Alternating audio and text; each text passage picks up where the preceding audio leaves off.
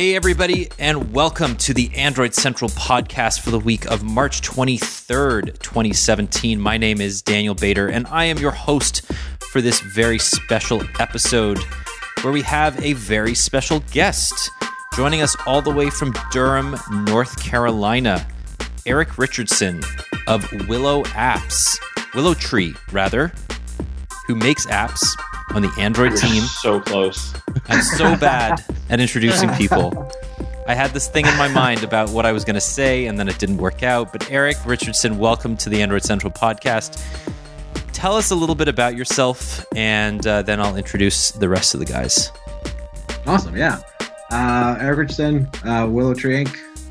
We are a client services company, essentially do apps for services such as like HBO, NCAA sports, some pretty fun brands. But I've been doing Android for about 5 or 6 years, actually. I'm glad to be here. Very cool. And there's a reason that we have Eric on the show. But before we get to that, we're also joined by the inimitable Jerry Hildenbrand. How are you? I'm not sure what that word means, but I'm cool. How are you, Daniel? I'm good. I'm a bit of a mess in my mind and my body and my soul. What a hot mess. Other than that, I'm great. And Mr. Russell Hawley, who I'm so glad is back on the podcast. How are you?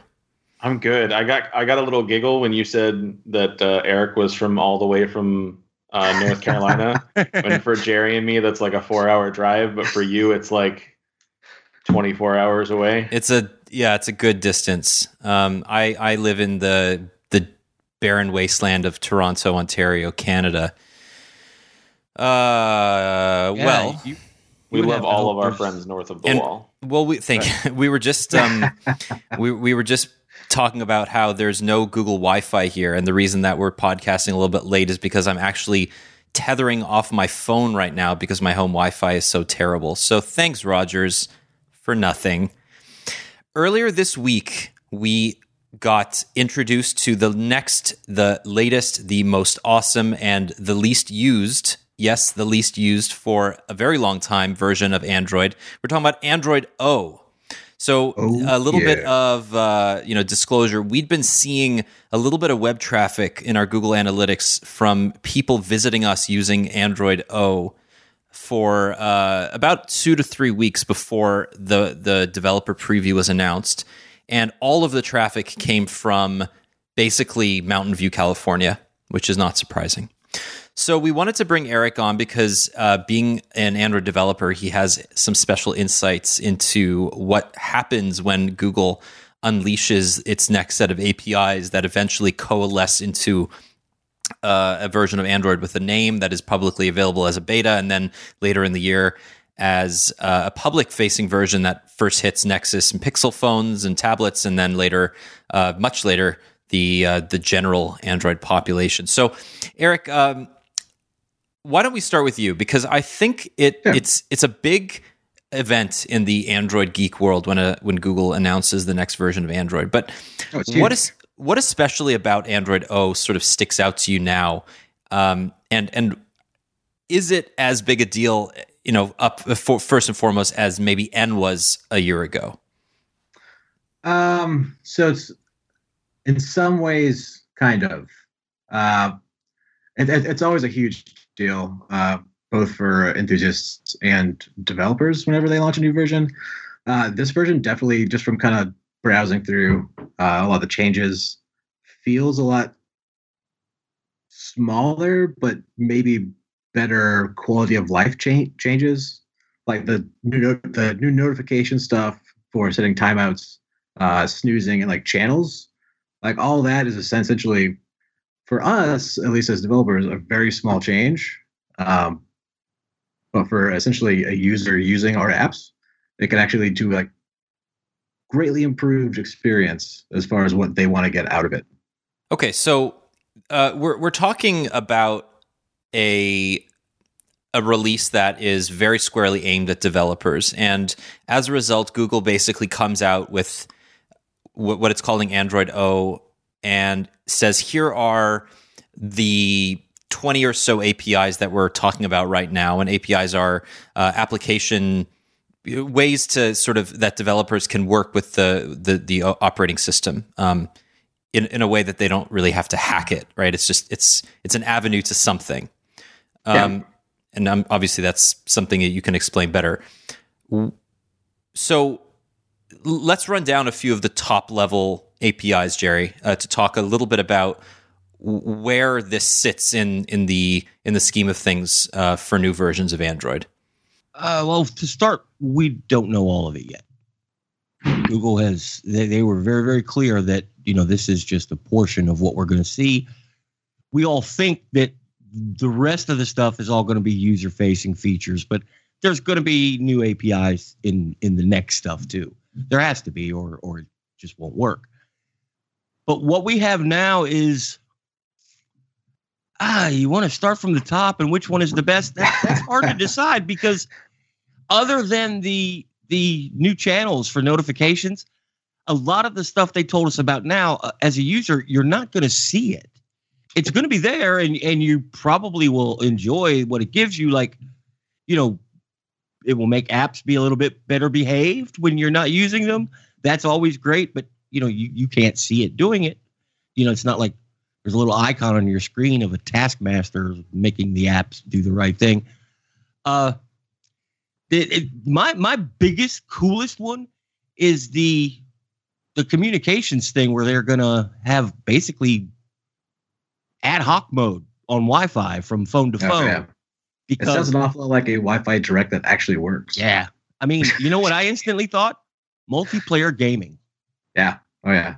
That's little casual games that you could play head to head. That's, if you're Eric, you guys make one.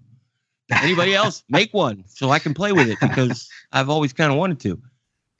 Okay, so other than that, let's start from the top then, because I think maybe it's worth just spending 5 minutes going through the ones that we wrote about in our preview. Because I kind of butchered that. No. I mean, it's one of those things where it's not a full product yet. We can't really see it in any real way. So let's go up from the top. Let's talk about background limits. This is another step in Google's nonstop, never-ending quest to eke better battery life from Android. So, Russell, what does this mean to you? I mean, as somebody who reviews phones, uses every single phone, it seems like right now the only real way that you can get a phone with a full day or more of battery life is if you just go bigger, right, rather than smarter.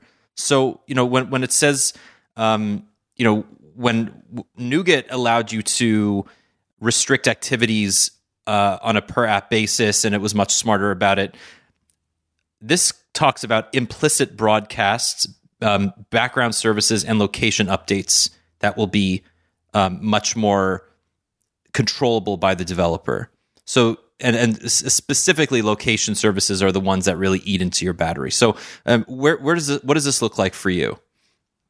For a start, this looks like apps that do stuff with location, in particular, are going to have some tighter rules around them. They were really specific about how they were controlling, or how limitations were going to be placed on broadcast, and that's a little different from how DOS works right now, or at least how my understanding of how DOS works right now, where it kind of batches things. It doesn't really say the OS doesn't really say no, you can't do these things. It batches requests together and then sends them out in increments. But those instructions are still happening. They're not allowed to broadcast until those things are happening.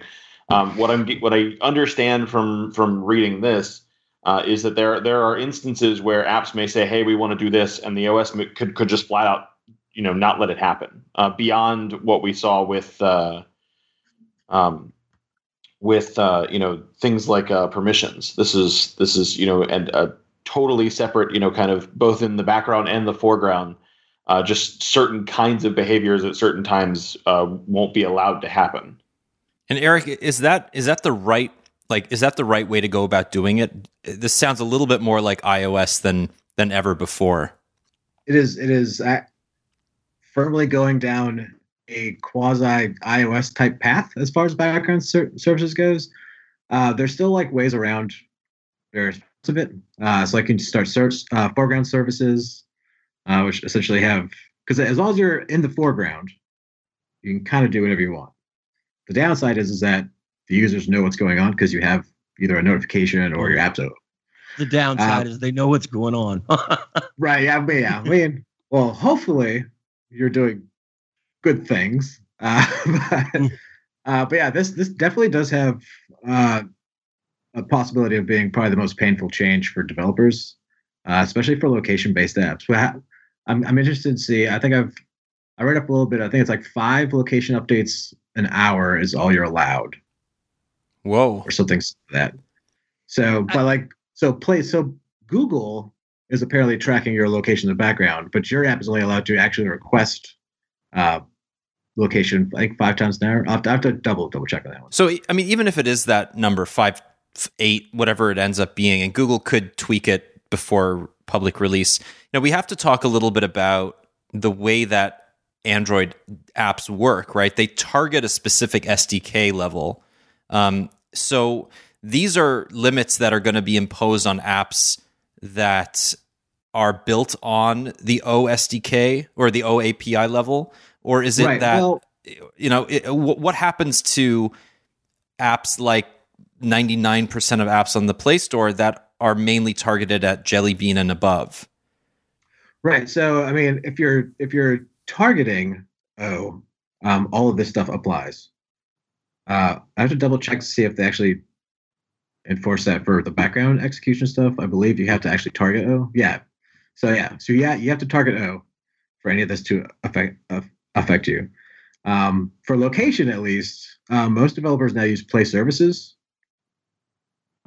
which is also going to be targeting O, because why would Google not update that? So what I mean is then what real world effects is this going to have for the next year or two? Or will it have practically no effect at all on the average user? For people that are on O, it might hurt them a little bit, but not really a whole lot, I don't think. It takes a while for developers to sometimes catch up with some of the newer stuff. Because we know, there takes a certain amount of discipline from a developer standpoint to implement the latest APIs. And Eric, how long would it take, say, your company to take what Google's given you and apply it to your a client's app or even an app that you're creating on your own? What incentive is there to target those newest APIs, especially if it has the potential of damaging the user experience to some extent? There's not really a huge push, I suppose. It's more of in order to access some of the new stuff, you have to target O.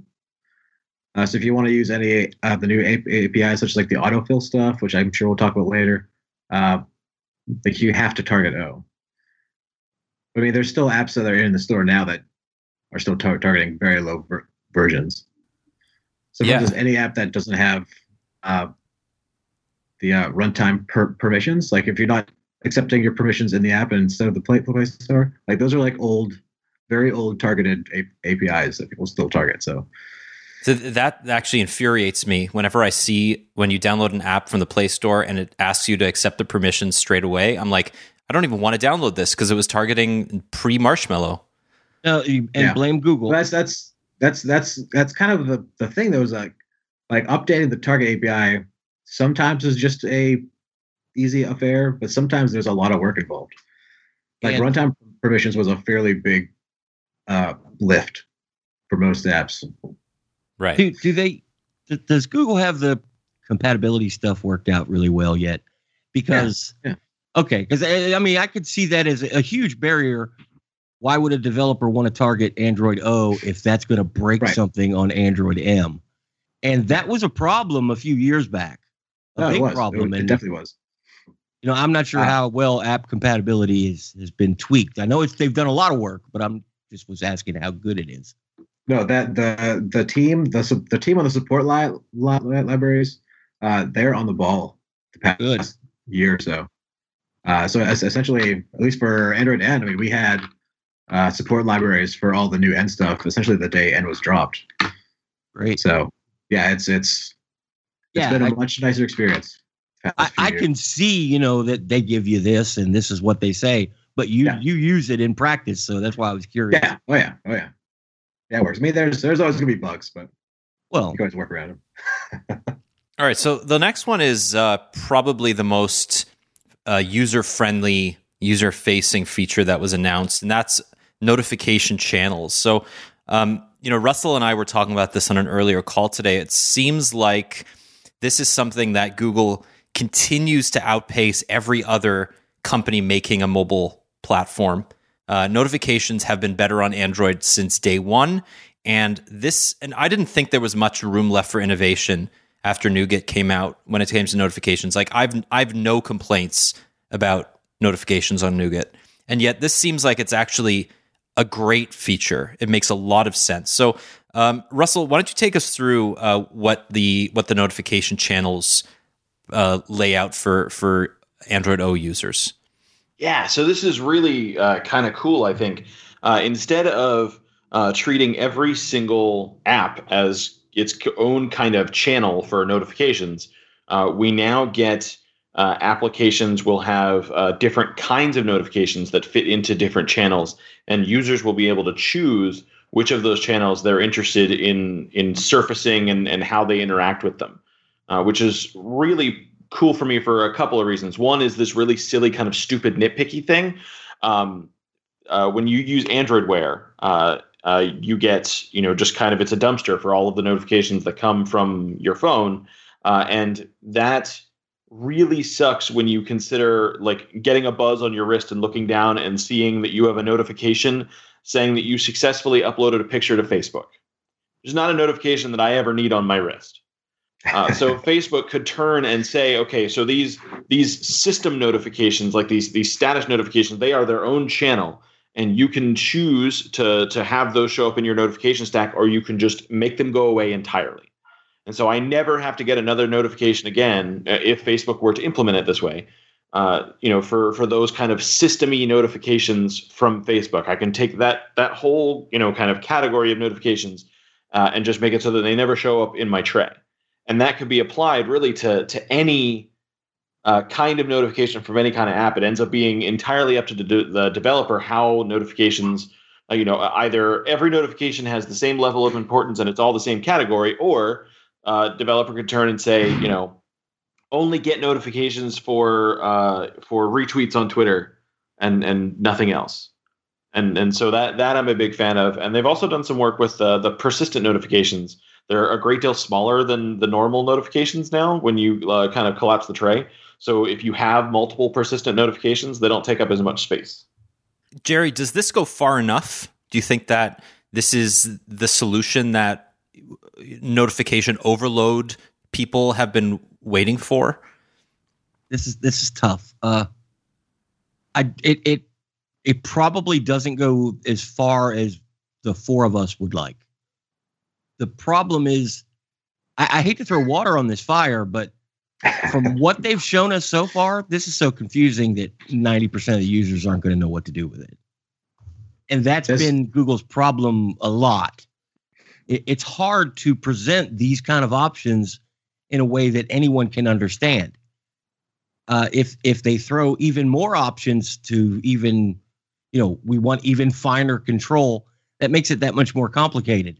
So I'm kind of hoping that what they gave us is a good start, and it's it's 50% of what we want minimum, and it'll be easy to use. That's the key. It has to be easy to use. Eric, do you think that's true? Does this, as a developer, is this something that you look forward to implementing, or is this something that you go, oh man, just another set of granular settings to expose to the user to potentially confuse them?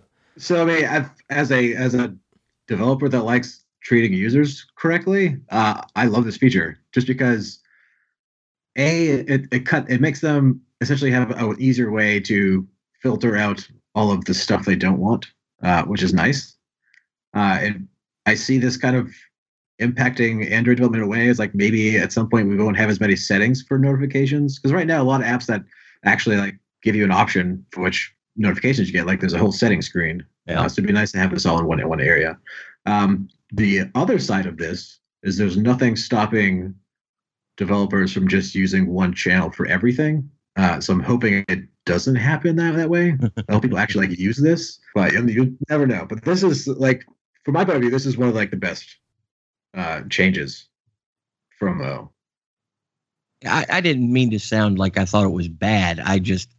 No, I think you raised a really good point, though. Yeah, I can see Eric and the guys at Willow Tree taking, okay, let's sit down, let's think. How do we do this? How do we give it to the user so they love it? But then again, I can also see other companies that all they do is crank out apps. They're not going to care. You're going to have just 1,500 channels that you don't know exactly what they are and a bunch of toggle switches. Yeah, that's. But at least maybe this will move all the toggle switches to one place. Right? Yeah, okay, that's a good point. So I mean, there's some upsides of that. My concern is that this is going to be if it is a central repository for selecting which notifications you get and which you don't. And I could be interpreting the API completely wrong, so Eric, tell me this, but I'm worried that somebody's going to get annoyed at all of these, I don't know, successful Facebook upload notifications, for example, going back to Russell's point, and just going, F this, and turning off that channel entirely, and then forgetting that they turned it off, and then not getting the notifications from another app in that channel that he or she wants. So it's not. So they're not shared between apps. Like it's channels per app. So like an app can have a number of channels. So like if you don't care about like the Facebook, like Twitter's probably the easiest example. It's like you have like your likes and you have your retweets and you have your follows, right? So essentially, right now in the app, you can actually turn those on and off. But this essentially gives you a system level to turn off each of those channels if you don't care about them. Got it. And it is kind of another way that it's going towards a more iOS-y type approach, because iOS also has essentially like a settings app, I believe, that has all of your notification stuff in there. But what sounds interesting about this is that then if it is per app, and thank you for the clarification, then even apps that don't give you the ability to affect notifications, you can then override them. So developers will be forced to include certain notifications and put them into a channel, or at least they're encouraged to separate certain notifications into certain channels, and then you can then disable one of those types of notification channels. Right. Yeah, exactly. Interesting. So, I mean, to me, it sounds a little bit like what BlackBerry was doing with DTEC before Marshmallow, where like DTEC allowed you to turn on and off app-specific or app-specific permissions before Google implemented a system-wide version of the exact same thing. Yeah, I agree. Where if you mean like it put everything in one place and tried to present it so you know what's going on and you have a little bit of control. Yeah, this is kind of what this is going to do. Okay. Eric, have you looked at the documentation on this much yet? I haven't. Yeah. Is it easy? I mean, yeah. I mean, from us, from like a developer's perspective, all it is I think they actually require you to actually have a channel every time you make a notification now. Awesome. So it's like kind of forced. As I said, there's nothing stopping you from using the same channel for everything. Yeah. But hopefully people don't do that. But there's also a lot of really, really cool stuff you can do with channels. So essentially you can have different channels be different colors for the LED lights for like the 4 phones now that actually have LED lights. And different vibration patterns and such for channels rather than per notification. And wasn't there something in there about different icons and graphics per channel and maybe even animations? Or I don't know animations. I don't think so. There's the potential for icon animations. Yeah, like adaptive icons. I got the two. You're right. I got the two tied together in a way they shouldn't have been. Which is also exciting to me, but we'll get to that apparently. But so one thing about notifications that I think is interesting. So there's the ability now to snooze notifications, which means that you can on a per app basis snooze a notification and then it'll come back to you. And this is something that Samsung implemented in its Nougat update for the S7 and S7 Edge. You actually have the ability to nudge you after 1, 2, 5, 10, or 20 minutes if you don't action a notification, which I've been using for Slack because I love ignoring messages that I get on Slack. So I have that set for 5 minutes, and then I go, okay, fine, I'll just action this. But I have go ahead. I'm super pumped about snoozing notifications because that's one of my weaknesses. Is I will look at notifications and be like, I want to deal with that, but not right now. So essentially, my status bar just fills up. So this would be nice. I hope that it works exactly the way snoozing works in Google Inbox. Yeah. Because I use that so often, and to be able to have notifications for my entire system, like snooze based on location, or snooze based on time of day, like that is super helpful to me in Inbox. I would love to have that system wide. So you're saying that you get something like, hey, can you pick up some milk on the way home? And you're like, okay, I'll get back to that. So you snooze the notification until you get to the grocery store, or you get, you're walking by the grocery store, and then you get that notification again. Yeah, I can snooze it by location where I pick an area, and when I show up in that area, then the email shows back up. It's super convenient for me when I go to New York for press events and stuff. I can snooze whatever that invite email is, and then when I get to New York, it's at the top of my box. I don't have to search for it. Yeah. Oh, that's a great idea. I really hope they do stuff like that. I haven't had a chance to play with snoozing stuff yet, so I get a notification and I just have to take an Adderall and do whatever the hell it tells me to do right then and there. The other very, very small change to notifications that's nice from our side is timeouts for notifications. Yeah. So essentially, if you have notifications that are only good for a certain amount of time, you can hide them when they're done, rather than keeping them there forever and essentially having them be useless. I instantly thought a location tied to those too. That's the first thing that came to my mind is. Oh yeah. If I was writing an app for Target, I could have a field day with that. Well, I mean, what's I like about that, the timeout thing is, I often get, hey, you should leave by 4:18 to get to this venue for 5 p.m.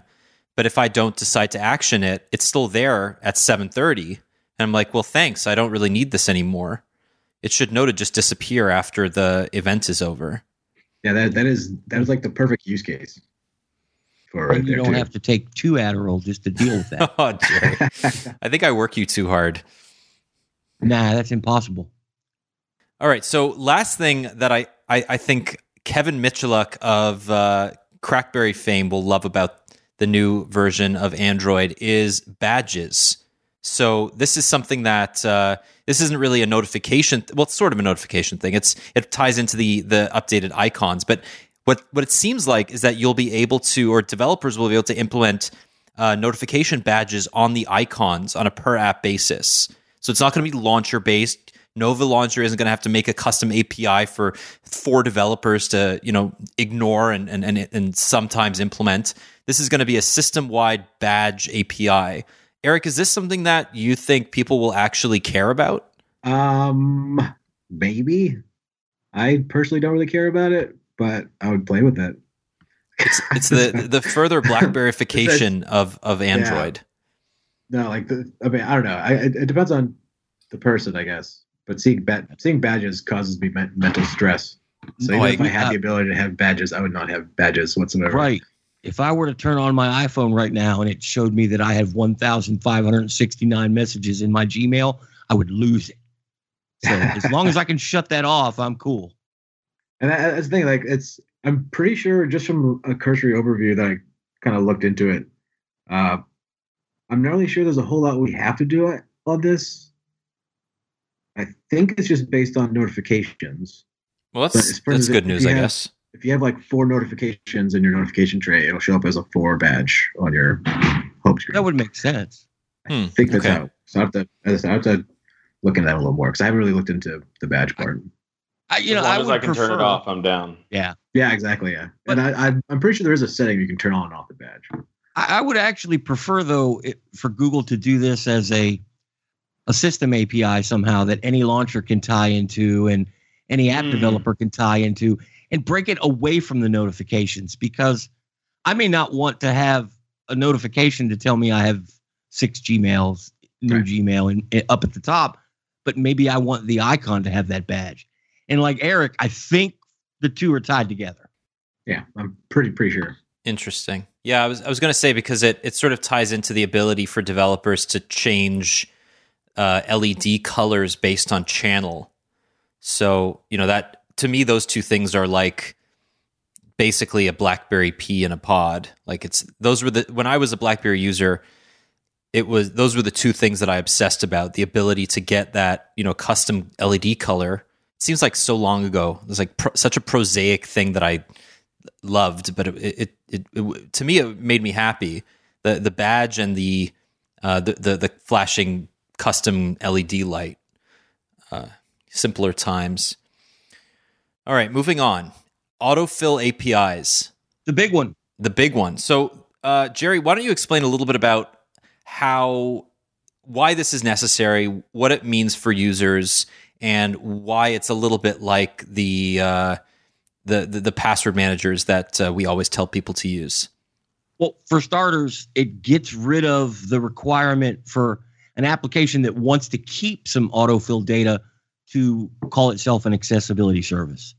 That's, from a security standpoint, that's not a good thing. I'm sure there are plenty of developers that would have liked to implement some sort of memory feature for text boxes or, data entry, but didn't want to have to declare their app as an accessibility service, so they didn't do it. Now it looks like they can. There's an API where you can tap into the system, and I'm guessing that you can take your application and add an activity to it that can act as an autofill server, for lack of a better word. It can retain the data that you want it to retain, and it can be smart. And as long as a text field is declared as the right kind of field, you can automatically enter the data, maybe with a long press or a double tap. You no longer have to overreach from the security side.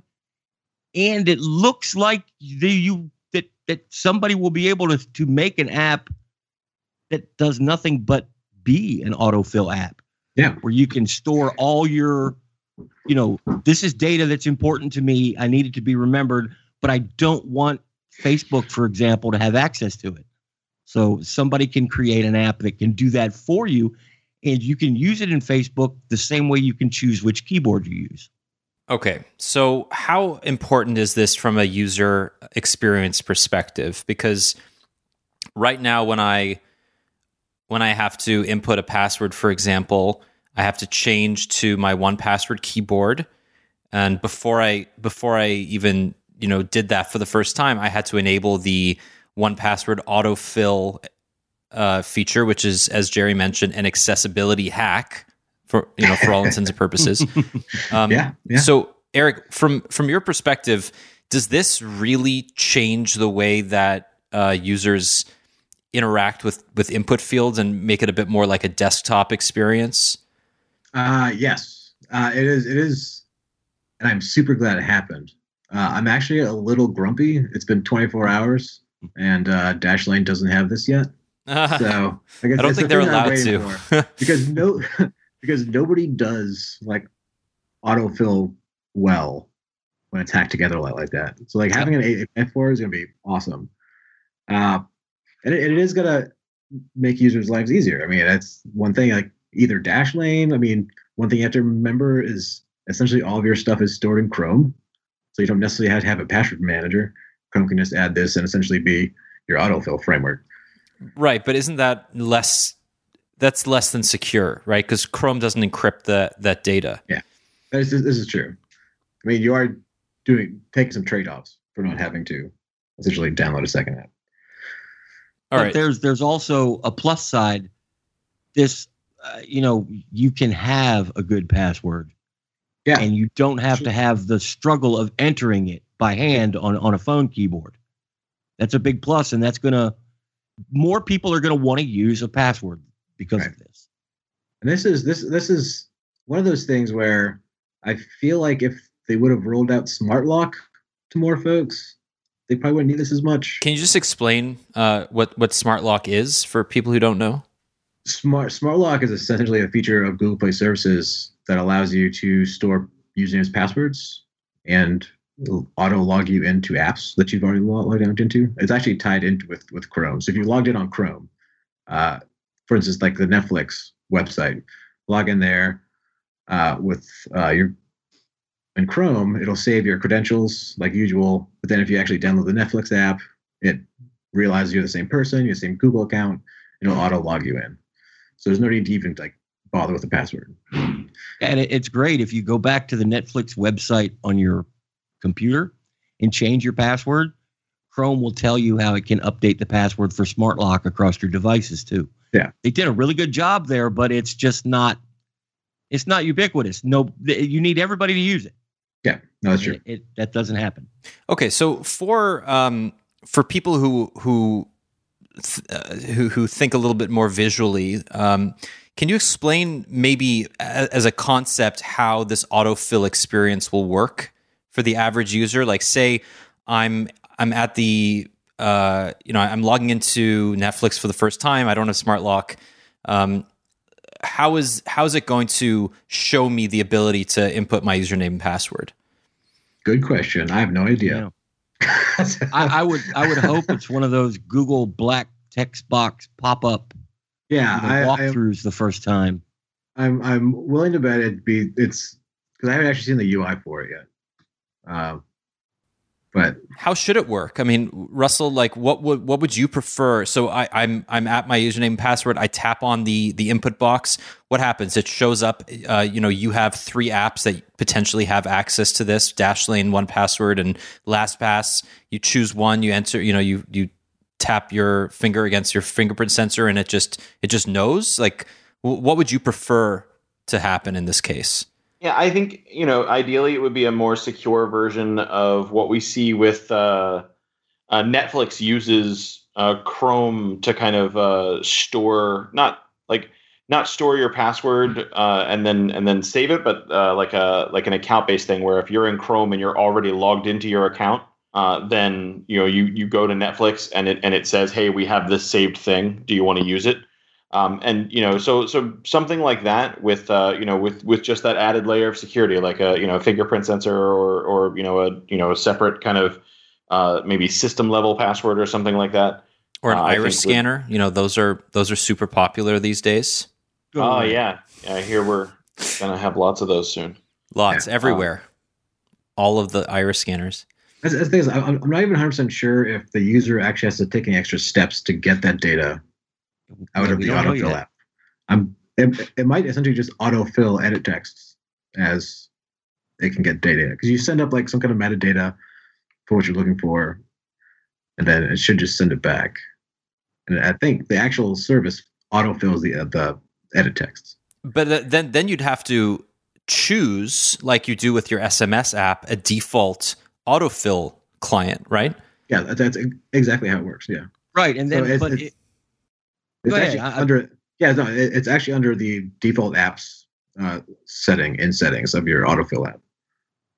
And I'm going to guess that a long press on a text box, there's going to be some sort of way where you could choose to change that on a per use basis if you have more than one. Yeah, maybe. It'd be silly not to do that, because I can think of times where I would want Dashlane or LastPass to be my autofill server, and then other times where I would want the application I'm using to do it for me. So right. I hope they make it easy to switch. I mean, just think of the foresight that Google had to have had when it implemented a default SMS client. When was it? It was Lollipop, right? Or was it Marshmallow? I can't remember. Was it KitKat? Or maybe it was even KitKat. It was right around the time that they put SMS into Hangouts. Either way, I mean, back then, to have this, I think it was KitKat, you're right, to have the foresight to know that it was releasing an Android SMS app that it wanted on every phone that was released, because they were hopefully going to implement these RC. I mean, maybe I'm fantasizing here, but to have these RCS-like capabilities that would exist across every Android phone, so that all users, regardless of manufacturer or carrier, could communicate the way that maybe iMessages do. To have the foresight to put that functionality into Android. I love that they're thinking that far ahead, because I don't know if there were any other major reasons why they would implement such a big change, right? Obviously with, to prevent duplication. But other than that, Eric, do you think that there was a reason why they made such a big deal about SMS defaults? So I mean, you've been able to set SMS default apps since 1.0 or so. Right. Sorry. I mean that you have to you have to assign a single SMS app to act as your default. And that is I think the reason they did that, if I remember correctly, was that they only wanted one app to be able to actually write to the database. Right. That's what they said. Yeah. They didn't say why. They didn't say what issue they found, but it sounded like they found some sort of critical, oh my God, we can't have this anymore. So now you have to say only one. Okay, fine. I like my version better. Well, but yeah, you're right too on some level, Dan. It's no, I'm not. It's okay. I'm fine with that. I'm going to guess that when they were doing this, there were also people that at Google who were working on some sort of RCS messenger client because they knew it was going to happen. Google is working on what we're going to get 3 years from now, right now. Oh yeah, 100%. Which is why it's interesting that, the early critiques of Android O are like, oh, it's not a big change from N, but we haven't seen a quarter of what's going to come out in the final version, I'm sure. And with multi-window was actually like a fairly big update. Yep. Yeah, I think bigger than people thought. Yeah, it's fairly normal to do the whole like large release, small release, large release, small release. As far as features go, as I said, like as Jared said earlier, like this isn't even final, so I'm sure after I/O we'll have like a better picture of where O is going to be. I hope. Who knows, man? I would imagine. All right, let's stop for a second and all take bets on which version number O will be. Russell, what do you think? I hope it's 7.2. Okay. What about you, Jerry? But it's probably going to be 8. I just want to know how much we're betting because maybe I know something. Uh-oh. I don't know anything, but it's going to be 8. You think so? I'm going to go into 8.0. I'm pretty sure they said they're doing one major release a year. Yeah. This is not, they're going to leave the smart way to do it, at least what I say is smart. Don't hate me, Google, is leave. You've got Nougat as 7. If somebody makes a phone and they have Nougat on it and a month from now they find something they need to update in Nougat right away, that's 7.2. They can't ignore Nougat or Marshmallow. They try to ignore everything earlier than that. Maybe they shouldn't, but right now they can't ignore the past couple versions, and there will still be dot updates that you get that are stuff that not all phones get, but your particular phone does. That's just how that works. So even a lot of security updates.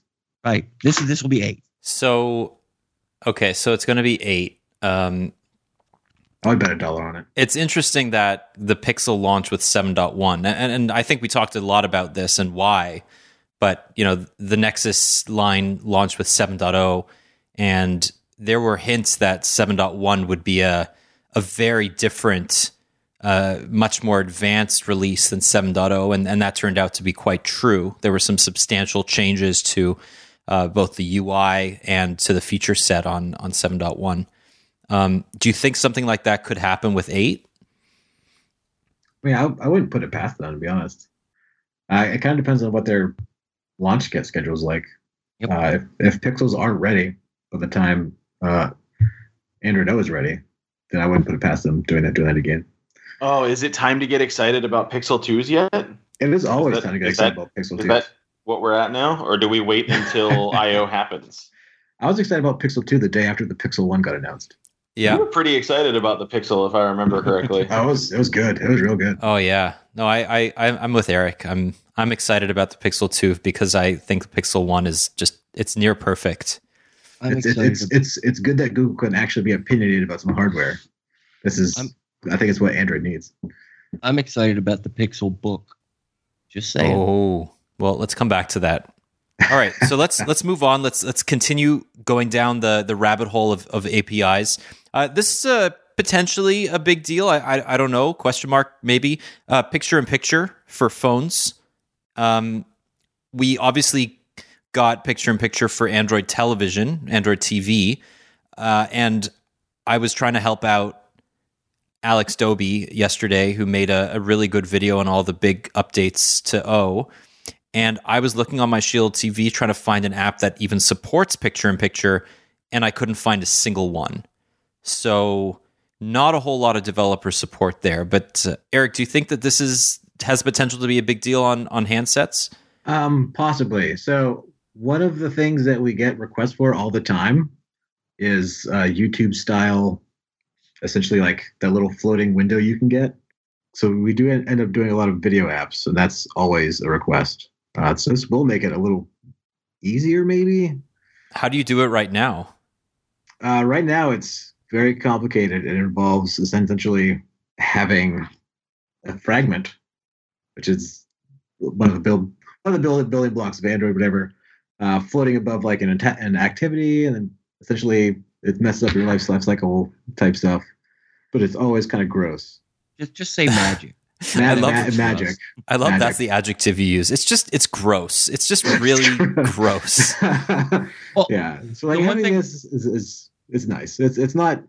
It doesn't cover all the bases as far as like animating it there. But still, it's the screen overlay problem. This could be the way you solve that. That I think is a bigger deal than actually a small window on your home screen that you can watch YouTube videos in or whatever. Yeah. On a per app basis, that picture in picture can be very useful and very cool. But the screen overlay problem, anybody with Facebook Messenger hates life, and this will fix that. Yeah. So, I mean, let's talk about that because we've never had a developer on really talking about what that screen overlay problem is. We often get complaints from users about it, and they can't seem to make it go away, or they get an error because an overlay app like Facebook Messenger is continuing to run even though the overlay itself is not active in the foreground. So Eric, what's the basis for that, and why does Google feel like it needs to fix this overlay problem? Because it's you can get a lot of information about apps that are running underneath it by having your app running on top. So that sounds gross. Yeah. So I mean, and also you can like cover over stuff. That's kind of why there's like some issue they solved with accepting permissions, because essentially like you can draw your own dialogue over permissions and just have the user do that. So there's a lot of stuff you can take advantage of with it. So I'm kind of glad they hid it away behind some settings. Speaking of permissions, I read a little bit of the release notes that they're cleaning up permissions a lot in O, because for a few types of permissions, if you accepted one, it would give you access to all the other. It would give the app access to all the other permissions in that permission channel. Yep, that was a bug. Yeah, that seems like a pretty bad bug. Yeah. Fairly big. I mean, yeah, there's no way. Like, how did that happen? Like, how did that ship? Because that sounds like a very, very dangerous thing that nobody actually like malevolently took advantage of, or at least not that I could tell. But it does seem like a pretty big oversight on Google's part. Yeah, it seems like it. Like what goes on in the background at Google, I'm not really sure. As far as testing all of this, I feel like that should have been caught, but Google's using basically a user group permission model for application access to system data. That doesn't work. You mean like Windows 95? No, like Linux. Whereas I am Jerry, but I am also a member of groups and services, and it's complicated. And it's great for login. It's not so great when you have every app act as a user and it gets a user ID, and then you try to assign them to groups and it just doesn't work. And the only way to know it didn't work was to try it, and now they have to fix it. Yeah. Here we are at version 8. and we still have to fix it. I just realized I insulted every single Linux person on planet Earth, so Nah. I apologize. Don't worry, we won't forget. I know you all will. Nine of you us, you all won't nine forget. Of us will fly Nobody to forgets. Toronto. All right, so we're moving right along.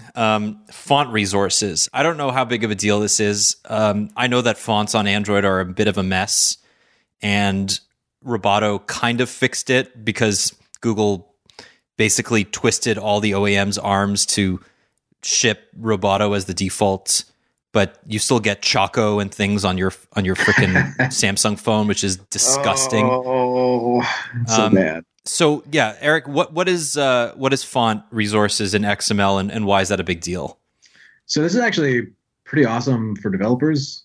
If they backport this, otherwise we don't care about it for like 3 years. So like currently how we do fonts is we have a bunch of libraries that we can use, like calligraphy. There's some other resources we can use. We can do it by hand. But essentially like adding your own fonts is never quite that straightforward. And a lot of times you can't do them in XML without some workarounds, like calligraphy, for instance. So this is kind of nice from our point of view to essentially like change fonts in the XML and not have to worry about it. Bad part is it's a whole new resource type, which is going to be interesting to see how they backport that if they do. And for people that don't understand, sorry, Eric, I just have to deal with this all the time. What he means by the XML is when you're building an app, if you know anything about basic web page design, you use HTML to define things like your font, your size, your color. You can do that when you're writing an app. You set up the layout for the app and you use XML to do it. Yeah, but it's not something that's before now like given to us. Right. You've had to essentially either write a whole font system for yourself or use a library that somebody has made. So this kind of cuts out the library part. As long as I said, as long as it's backported. If it's not backported, it's kind of useless. So Jerry, you mentioned, I think after NuGet was released, that Google managed to backport some of the inline reply libraries so that other app developers could take advantage of it without necessarily conforming to. I mean, from an aesthetic perspective, it doesn't look the same as NuGet, but you can still use the inline replies. What does it take for Google to backport this to previous versions of Android? So that's the interesting part, because I don't think they've ever added a resource type and then had to backport it. I don't think so. So I'm really not 100% sure how they're going to do this outside of maybe making. So there's a file called R, which essentially handles all of our resource IDs. I maybe make like an R compat. I really have no idea. I haven't really thought about it all that much. Well, you don't wish for any big things, do you? I think the best case scenario is this will make it so your app doesn't break if your user is running Android O is the best thing we can hope for at this point. Yeah, I guess that's the neutral scenario. The positive scenario would be they get it to actually be backported somehow. And come on, if this is Google. They do some amazing things. Maybe it'll happen. Oh yeah. Oh no, that's the thing. I'm sure somebody there is smart enough to figure this out. It's probably not me right now. All right, so I'm looking at the next one. It's a GIF that Google added to its explainer of O, and it's an icon that is changing shape from a circle to a squircle to a square, and basically what that means is that it's going from Pixel Launcher to Samsung Launcher to generic other, I guess. So this is called adaptive icons, and it's a way for developers to essentially create assets that will adapt to the phone and the launcher that you're using. Is that right, or is it launcher specific? From reading, I believe it's OEM specific. So an OEM provides a mask for the device. I want to say, if they did this right, launchers can specify their own, I hope. But by default, the OEM should provide a mask, which is either a circle for Pixel devices or a squircle, which is the best word ever. Yeah, no, this is actually really, really cool because this makes it a lot easier for us. Well, not actually for us, for our UX folks, to essentially like make icons that look good on whatever they're running on. Exactly. If you go back a few years, you can imagine how some of those icons would look when you start putting different shape and color masks behind them. This fixes that. Your icon is now the same in the center, and there's flair added around it. Yeah.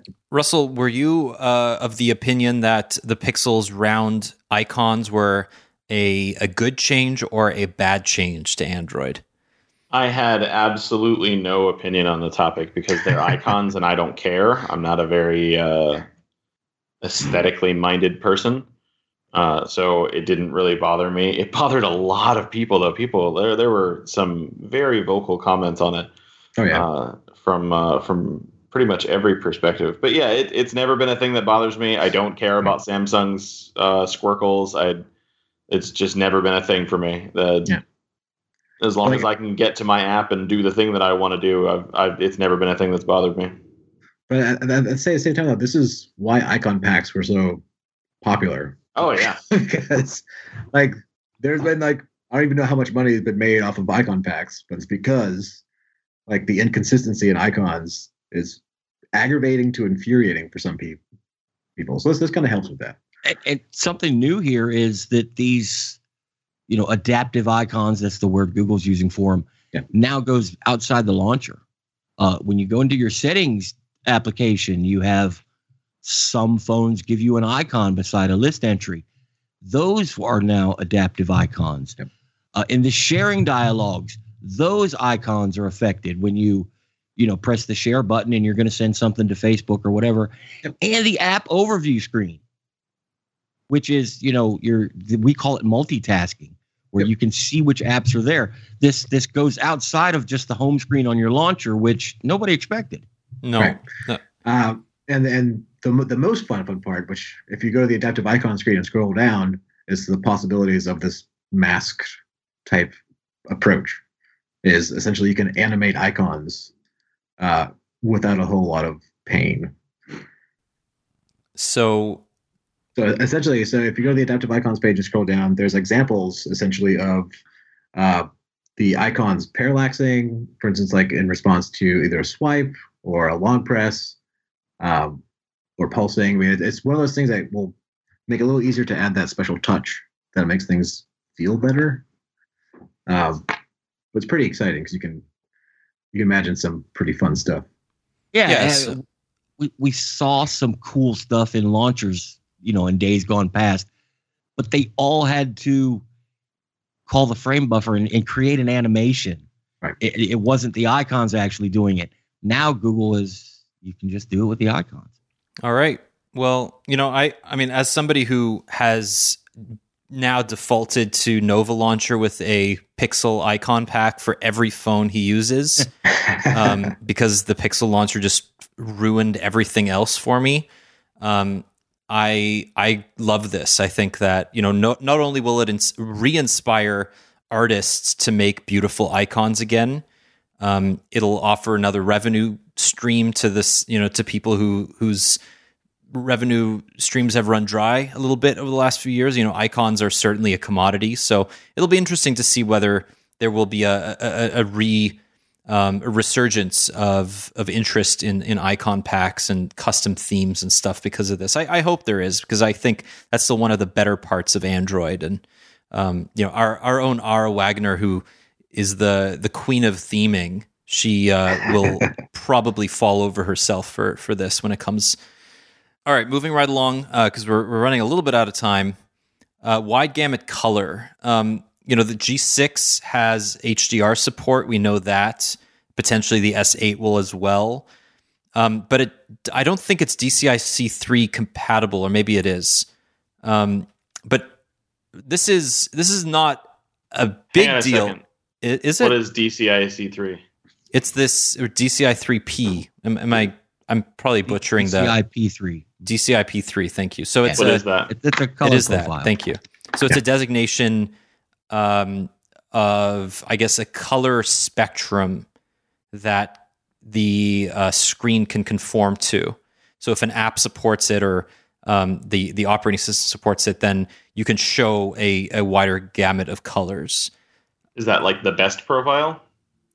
It's not. Don't It's one of them. It's not the best. It's just a different profile. There's many standards. I'm not sure if you're kidding or not, Russell. But in case I'm you're not. I don't like. I've seen the thing used before. I know that Renee over at iMore loves DCI-P3, but I don't know what it means. I just know that Apple people are really excited about it. A fellow named Dr. Yang Tao explained this to me. I had to take some courses on this. There's no such thing as red. There is what Russell sees as red. There is what I see as red. And there's also what Adobe calls red, and the people who make the ProPhoto color profile call red, DCI-P3. Red is defined by the color profile you use on a screen that can display it correctly. What this does is this gives application developers a way to leverage that if a company makes a phone with a screen that is good enough to display a color profile correct enough. Nothing's 100% correct, but I can't just pull any old piece of glass and say that, oh, this will be, Adobe RGB compatible, because it probably won't. But if I use quality stuff, a developer can now take advantage of that. And that's important for a lot of people and a lot of apps. Yeah, so this is about color accuracy, or color accuracy according to a standard, I guess. Color according to standard. I mean, essentially, it's just going to be better reproduction of an image. Okay. Or maybe it's more accurate to say a more accurate reproduction of that image, in the sense that when you have these three profiles, Adobe, ProPhoto, and DCI-P3, you can make sure that the photo or video being displayed on that screen is what the content creator intended, right? Yeah. Well, this was all done so red is the same color on my screen as it is on yours, Daniel. Right. If they are the right profile and quality hardware, red, and I use red as an example, every color will be the same. We won't see it the same, but it will be the same. So I remember when OnePlus came under fire for releasing the OnePlus 3, with a very inaccurate screen. And everybody before a non-tech reviewed the phone said the screen was great, it's super saturated, the colors look awesome. And then Joshua Ho took a rake to OnePlus and basically, raked them across the fire, said that the screen was super inaccurate and that it didn't conform to standard Adobe RGB color calibration. So OnePlus was actually shamed into updating the phone to support this color profile. But to my eyes, that more accurate color profile is not nearly as enjoyable to look at. It's much more bland. The reds and greens are not nearly as punchy. So it's not as fun. It's really not as fun. And that's why you see companies like Samsung, HTC, LG, they just saturate the crap out of their, by default, out of the colors on their screens. This isn't confusing at all. Keep going. We don't like real-to-life color when it's flat. Our eyes don't see it the same way when it's flat, and just human beings aren't wired to enjoy it the same way. We think it looks washed out and flat. If you go look at televisions, they're all set to this mode where white is blue, and that's hard. It's hard to get a grasp on, but we don't like white. We like blue, but we can make blue look like white, and it makes everything else look great. It defines the edges better. It's more pleasant to our eyes, even though it's so far away from reality that it's just horrible. That's just how we work. Well, humans are weird. Yep. Okay, so we have a few more, and we're going to go through them quickly because I wanted to talk about one that I know Jerry's interested in and one that I know Eric is interested in. So the first is high-quality Bluetooth audio using the LPAC codec from Sony. LDAC. LDAC. And bravo, Sony. Thank you. So what's the big deal here? Why is this a good thing? Sony gave that to Google to use. They didn't have to. It's Google doesn't want anything proprietary as part of AOSP Android if they can not have it. It makes it harder to redistribute files, makes it more difficult to build the, what we call Android. So that's why we don't have these HQ Bluetooth codecs in quote unquote Android. Sony just said, here, you can have this, use it. So thanks, Sony. That was pretty cool. I wish you'd open sourced it, Sony, but thanks anyway. And that's if you buy a Nexus phone and you use Bluetooth headphones, it sucks. Listening to music absolutely sucks. It sucks a whole lot less on a Samsung phone, and now it'll suck a whole lot less on a Pixel phone. So hang on a second. Is this LDAC codec only going to be used by Sony headphones, or is this something that Sony's giving away to other manufacturers? Yeah, anybody can use it. Yeah. And is it demonstrably better than what we have right now with, something like the aptX profile? aptX HD on paper is a little bit better, but what we have now, just aptX, LDAC on paper is a lot better. Actually, the problem is we don't have aptX yet. Right. I mean, Samsung has... Right, yeah. So Samsung does, but Android in general is just now getting aptX and aptX HD. Android itself, if you download it and build it, it just has low bitstream Bluetooth, and your music sounds flat and hollow. It's Toad Scarbo. Yes. And now it will sound a lot less flat and hollow. Okay, so Eric, what is neighborhood-aware networking? You mentioned that at the beginning. Yeah, so Wi-Fi aware. That one should be a fun one. For what it sounds like right now, it sounds a lot like a Wi-Fi Direct that actually works correctly, which is kind of cool.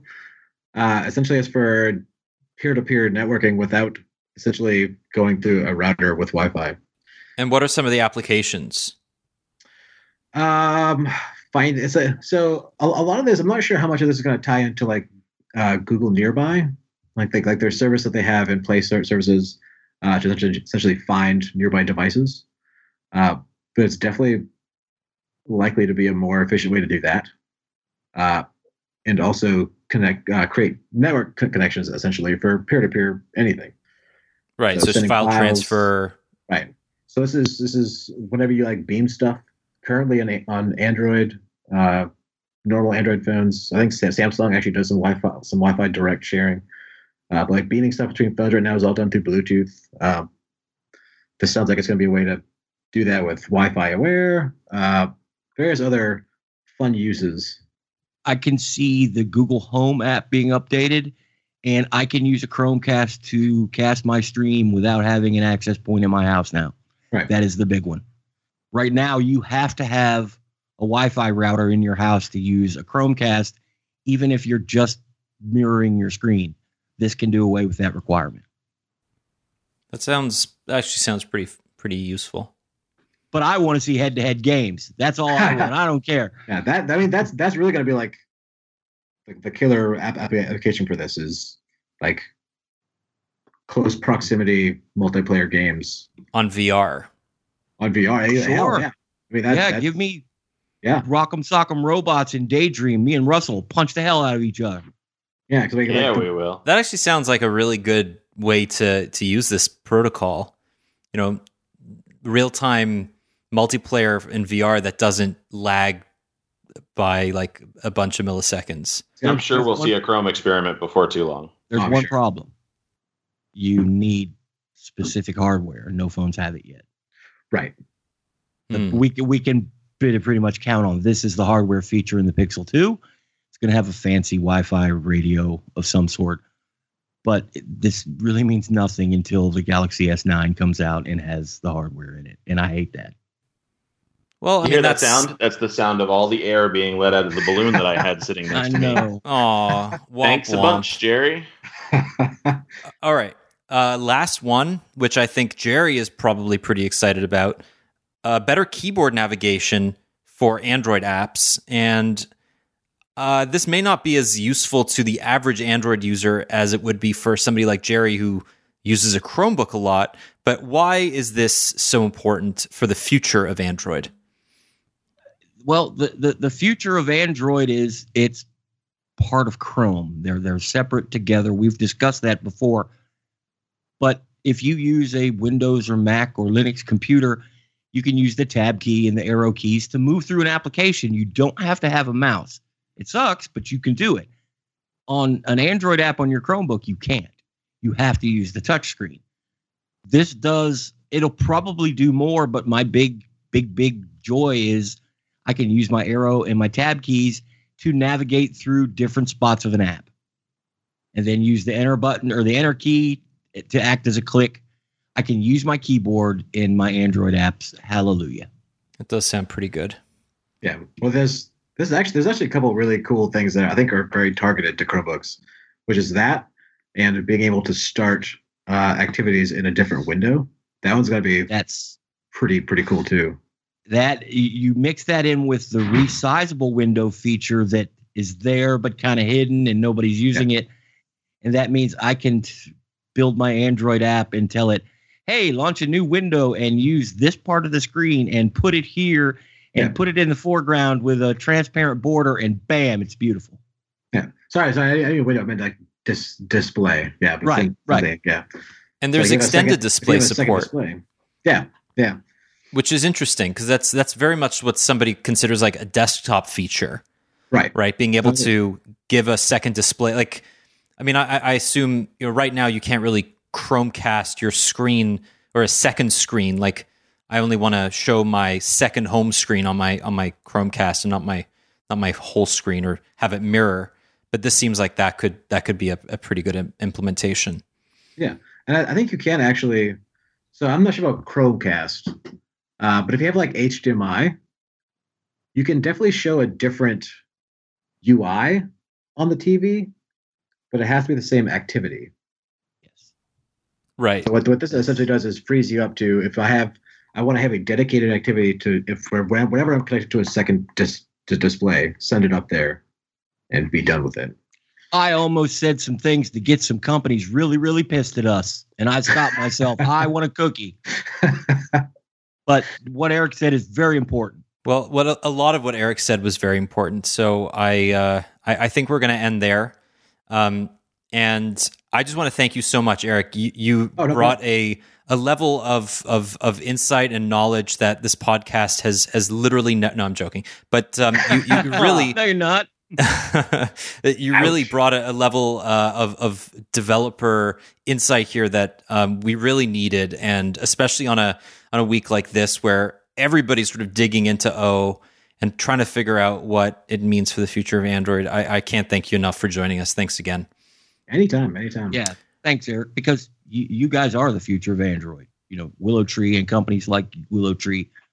Android would be nothing without its apps. So it's important what you guys think and what you're going to do with this.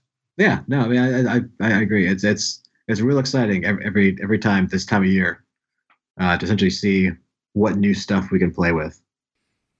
Well, if people want to find out a little bit more about you, Eric, and the work that you do, where can they go? So it's willowtreeapps.com is our website. Also on Twitter, I'm Richie681, and on Google Plus, Eric Richardson.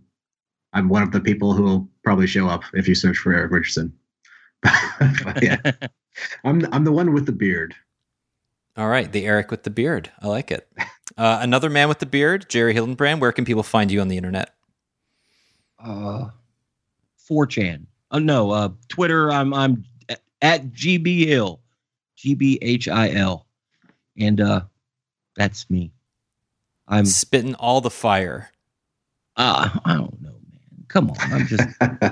Hey, for a guy who never used to go on Twitter, you have taken really well to it. I gotta say. As a matter of fact, I think it was almost exactly a year ago when we were all together in Georgia that he finally broke down and made a Twitter account and complained and moaned the entire time he was setting it up. And now I think he genuinely enjoys using it.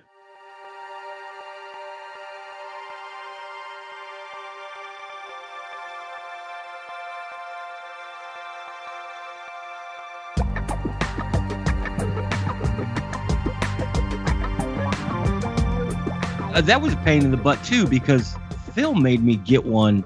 Yep. God, in 2009, and I had one with the username, my email address and everything, and I didn't know the password, and I had to go through all that rigmarole because I didn't want to use a different email. But yeah, it's all set up now, and now people get to yell at me on all new medium. But let's be honest here. Does anybody actually enjoy using Twitter? No, it's no. a constant state of disappointment. Yeah, that's the problem. I open Twitter with the idea to have a little bit of enjoyment, and then I start reading, and then all the enjoyment is sucked away from me. You go to Twitter whenever you're feeling too good about yourself. Yeah, you scroll through. Try to take yourself down a few notches. That's right. They need some sort of filter, like notification channels for Twitter, so I can uncheck that box that says Donald Trump, U.S. presidency, Senate, Muslim ban. I can just uncheck all that crap, and I can have fun on Twitter. You can filter words now. You should check it out.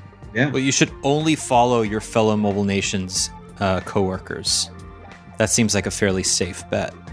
I could talk to you. Yeah, we definitely never talk about politics online. It has never once gotten us in trouble on AndroidCentral.com when we talked about. That is true. Totally a safe zone for no politics. That's that website. Well, if somebody wants to find out where your not offensive thoughts are, Russell, where can people find you? I am Russell Holly everywhere because I lack imagination and didn't create a cool username. And hates icons. And I hate icons, apparently. I don't, yeah. I think I just hate effort. And as an effect of that laziness, you can find me just about anywhere, usually saying the exact same thing. I'm a big fan of copying and pasting the same thing to Facebook and Twitter and Google Plus and other places. So really only pick one place to follow me. Otherwise, the signal to noise ratio is just deafening. That just sounds efficient to me. Yeah. Well, yeah, there's, you would run out of offensive words if you used different ones on all those platforms. Gotta mix it up. Well, as somebody who Supersonic, I had a bunch of people ask me this week. I am still using Supersonic, and I'm still a pretty big fan of it. It's still not available outside the U.S., so it's still not available outside of the U.S. F but when that it is, noise. When it is, sir, I'm gonna blow your shit up every day. Oh, Daniel, God. I will send you the app and give you a login to my VPN, and you can Supersonic your life away with Russell. APK, please. Okay. Every morning. It's gonna happen every morning. Well, if you need to 7 find me or my mostly non-political thoughts on the internet, I'm at JourneyDan on Twitter. You can find all of us at AndroidCentral.com. You can find more insight on Android O, more insight on the Galaxy S8, more insight on Android for everyone. Thank you so much for listening, and we will see you next week. Bye. Adios. Bye.